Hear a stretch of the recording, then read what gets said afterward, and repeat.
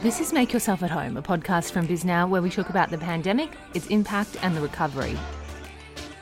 I'm Miriam Hall, I'm BizNow's New York reporter. Today on the program is David Falk, the president of the New York Tri-State region for Newmark. He's talking here about the office market. The numbers aren't great. The quarter figures show that Manhattan's office availability is up 50% on this time last year. And David says that concessions have increased 30%. He talks about that in a minute. First, I asked him how he's handled the business in a work-from-home environment. We've had a lot of new relationships that have been created and started through virtual meetings. And that's what we did. So we didn't sit still. It's kind of like we're at a very strange time in this pandemic. I was just reading today, cases are very high, but there is still a real sense of optimism because the vaccine rollout is ramping up significantly. How is that kind of moment translating into the office market? I think decision makers through 2020, if you remember, they kept changing their targeted dates. And I think now that decision makers are seeing that people are getting vaccinated and they're feeling more optimistic, they want to start making decisions. So we are seeing most companies we're dealing with are saying and have been saying to their employees very recently, all right, we're going to pick a date. Date could be Labor Day, it could be June 1st, July 1st, that we're going to start going back to the office. Right now, I believe buildings today are probably 88% unoccupied. So what are you hearing in terms of people coming back? Last I heard was about 10% of the companies have returned, and most companies have no real plans to return till September, which is quite far away. I think, we speak to all different types there. Most companies are making a plan now. I would say the average company we're talking to is saying it's going to be, sometime probably between June 15th and Labor Day.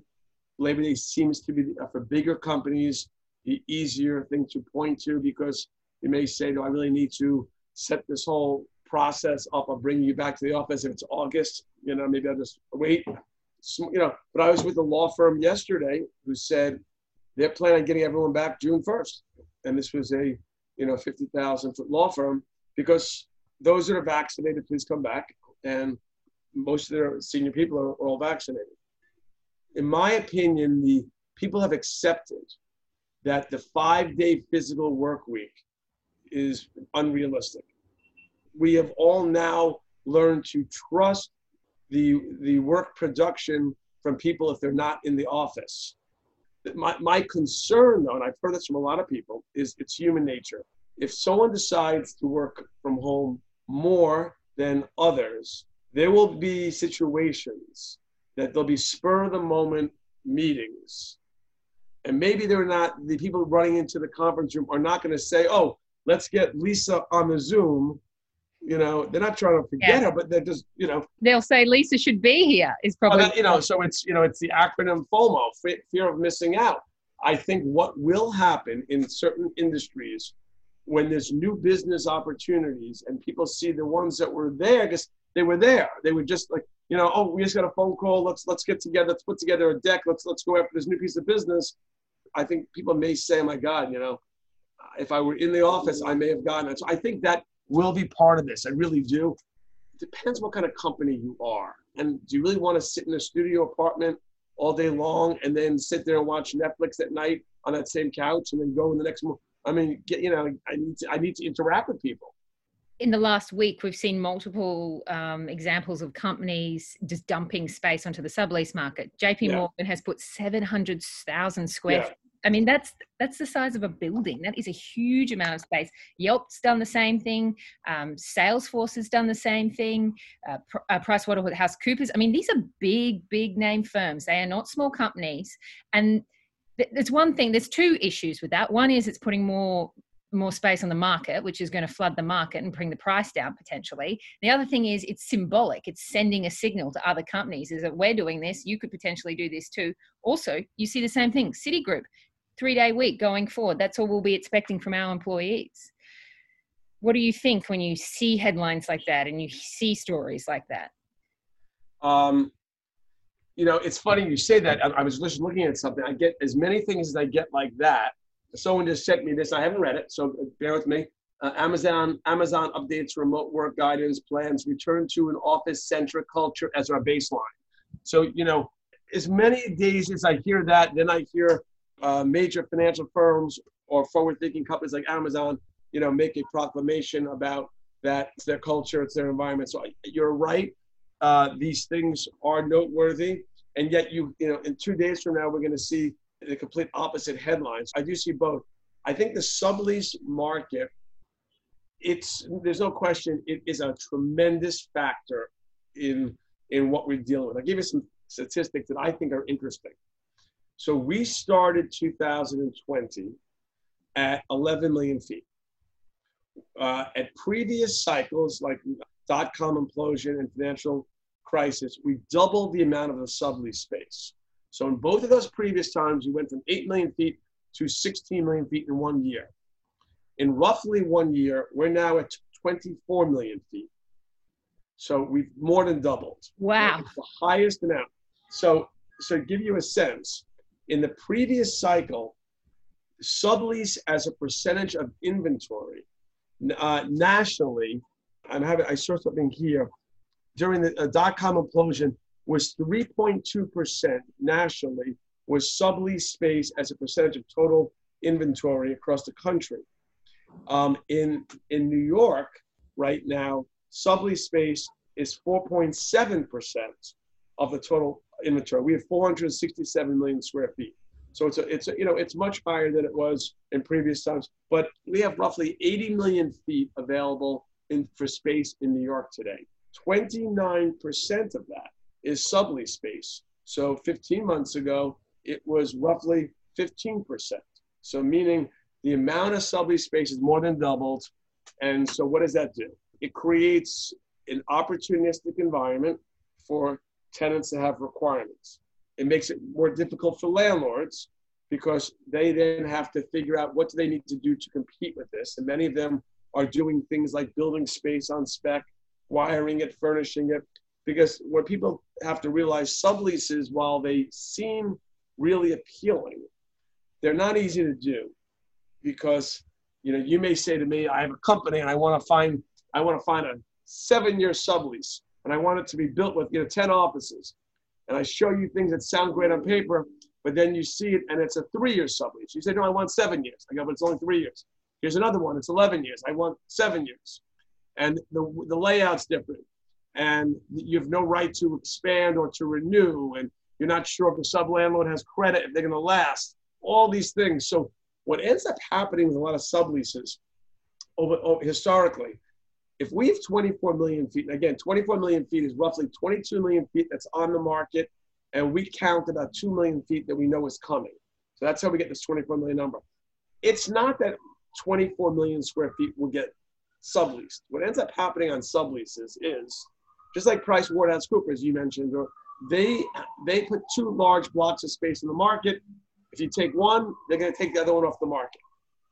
So we do see that. Also, some of the subleases that are on the market are very short-term terms. So they'll never get leased. So they'll become direct space because no one's moving for 2 years.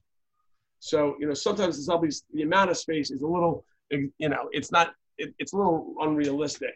People who have requirements are having a hard time figuring out how much space do I need, because they haven't been back in the office yet. And so they haven't figured out, are we going to work different? Are we going to have more collaborative area? Are we going to have hybrid workforce where they really share desks versus having your own space? And how do we deal with that from a health and wellness standpoint? I think that's very true. But I do think that there is something to fear from a landlord perspective. Don't you think? There's definitely... Oh, well, of course there is. There's a lot to fear because we now have 80 million square feet available. So, I think a year ago we were at 15.6% availability, and today I think we're almost about 18.5%. So there's record high. Yeah, so that's a fear. The sublease space, complete fear, because a tenant can look at that and if it works for them, lease it, at 75 cents on the dollar. So landlords have a fear to that.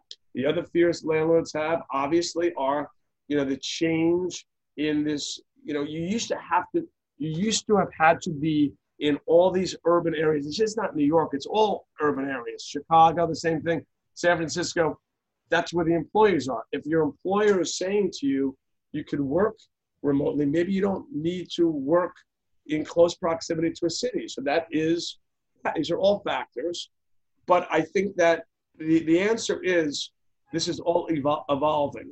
And, people that graduate college, they typically seem to want to go and be part of an exciting city because they've been waiting to do that. That's the next step in their lives.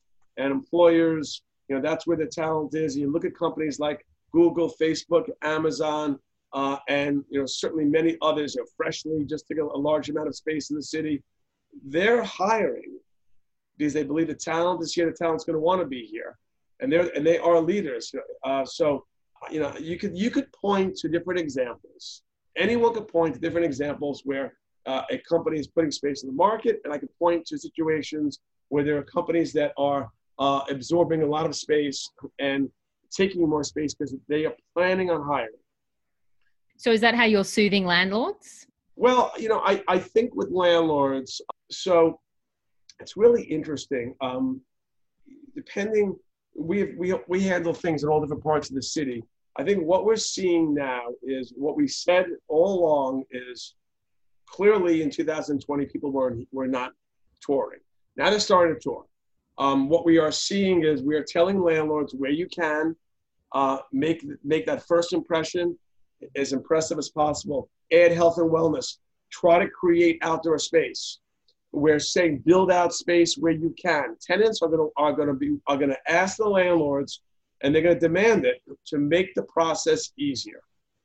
We're telling landlords to create a great spec so the tenants can say, that's what I want, and I want you to do it for me. Landlords, unfortunately, the other issue that landlords are dealing with is they are, right now the concession packages are up dramatically. Tenants, if they're going to move, they're asking landlords to put in significantly more tenant improvement allowances than they did a year ago. Yeah, I was going to say, what are you seeing there? Those must be incredible.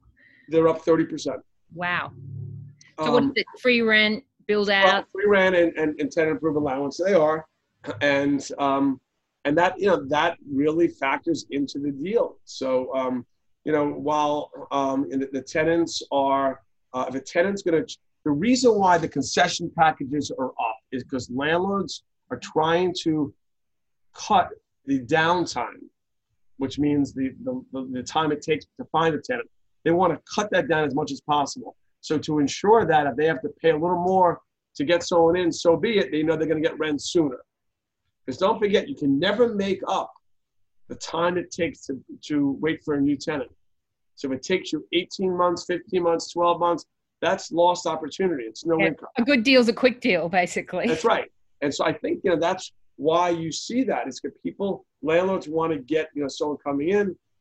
So we're seeing that the buildings that are most active today are the ones that are taking initiatives that are first impression, amenities, outdoor space, building space, obviously taking all COVID initiatives, hands-free technology, cleaning protocols, the best air filtration. Like, they're trying to do everything they can to say, this is the building for you.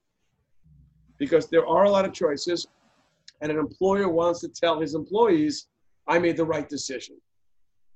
Have you done many deals in the pandemic? I know you've been touring a lot. We actually have. We've done a combination of subleases and direct deals. We have leases out now on probably 10 buildings, 10 different deals. And I think most of them, though, I would say 90% of them were all lease expiration driven.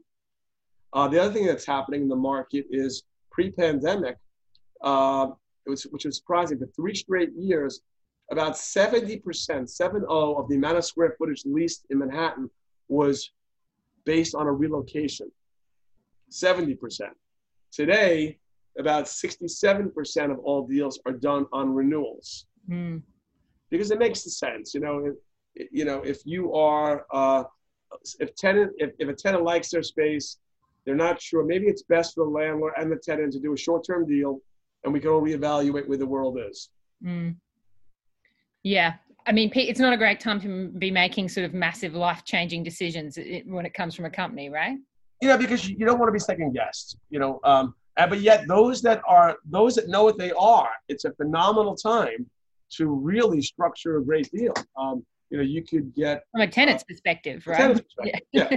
From a tenant's perspective, it could be a great time. And listen, from a landlord's perspective, we are doing some deals now that are really great for both sides. They're high rents, but the concessions are a little more, but the rents are high, and the landlord really had very little downtime. So I hate making a blanket statement on the whole market. I think the most difficult part of the market today is the buildings that haven't done what I just suggested, haven't tried to improve them, and they're very average in every way, and they may have a low floor, making it up the third floor, and the sixth floor available, so they're not contiguous.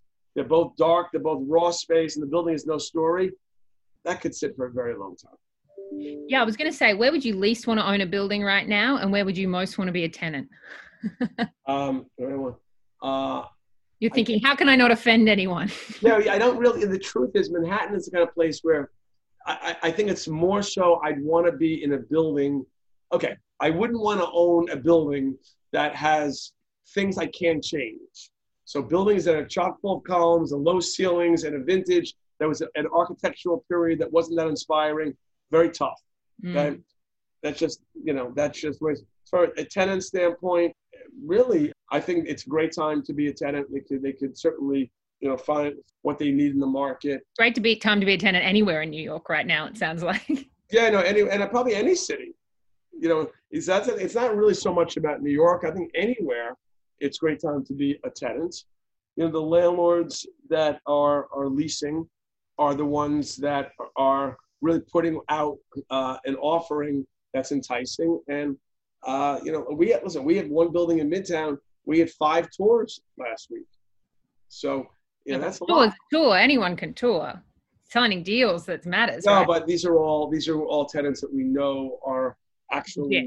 Well, one of the things about our business today, anyone over, let's say, 10,000 feet, we know exactly what their situation is. We know who they are, what it is. No one's going. That's not how it is. So it's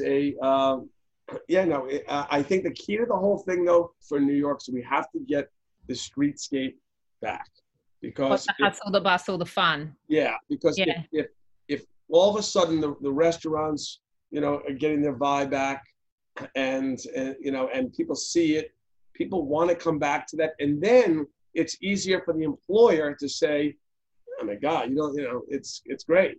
Yeah. Versus coming back and you're on a side street and it's desolate. I can go right now and I can go to West Village and I can be the most thriving. I did it 2 nights ago. Every outdoor cafe was packed. So Midtown right now, yes, it's not as populated as it was. But let's not say that that's about. I'm going to a restaurant. I'm going to Avra tonight on 60th Street. Oh yeah, it's gonna be great. I'm looking forward to it. People. I had lunch today indoors with 2 people that had been vaccinated twice, and they said to me, they're comfortable sitting inside. I said, so am I, and we did it, and I think we just keep moving forward on this. Before you know it, we're going to be going to weddings, and we're going to be going to a ball game, and we have to get used to it. I'll believe it when I'm sitting in that theater. I can see it from my window of my apartment. Well, it's interesting about the theater. It's back on. The city's back on as far as. No, you're right. Because I remember saying early on in the pandemic, I said, if you believe that Broadway will come back, if you believe that, which I think I certainly How can it not? That's my point, right? I'm asking a question. I think the answer is all these theaters are here, right? They're all in an epicenter. No city has the theaters that we do. And this is the epicenter of where the talent is for theatrical. If you believe it's coming back, then the theaters are going to be occupied. Then people are going to want to see what's in the theaters. The tourists are going to want to come and see this. And Restaurant Row and 9th Avenue, all that, will see the benefit of this. Like as you said, how could it not? Is theater not coming back? I mean, now my only question on the theaters is, certainly in the short term, because if you remember, Broadway shows that the seats are on top of each other. Oh yeah, I know. Crazy. You know, there may have to be an adjustment in that. It's like a economy class flight, you know. Exactly. You know, maybe the first 6 months, there's, you know, seating is spaced out, whatever, you know, whatever. I mean, I think these are all I'm saying. I think we're all going to take these steps to get back to some normalcy. I heard yesterday that Roger Goodell for the National Football League expects stadiums to be filled up in September. So think about that. That means there's 80,000 people at a football game. So that's only in September.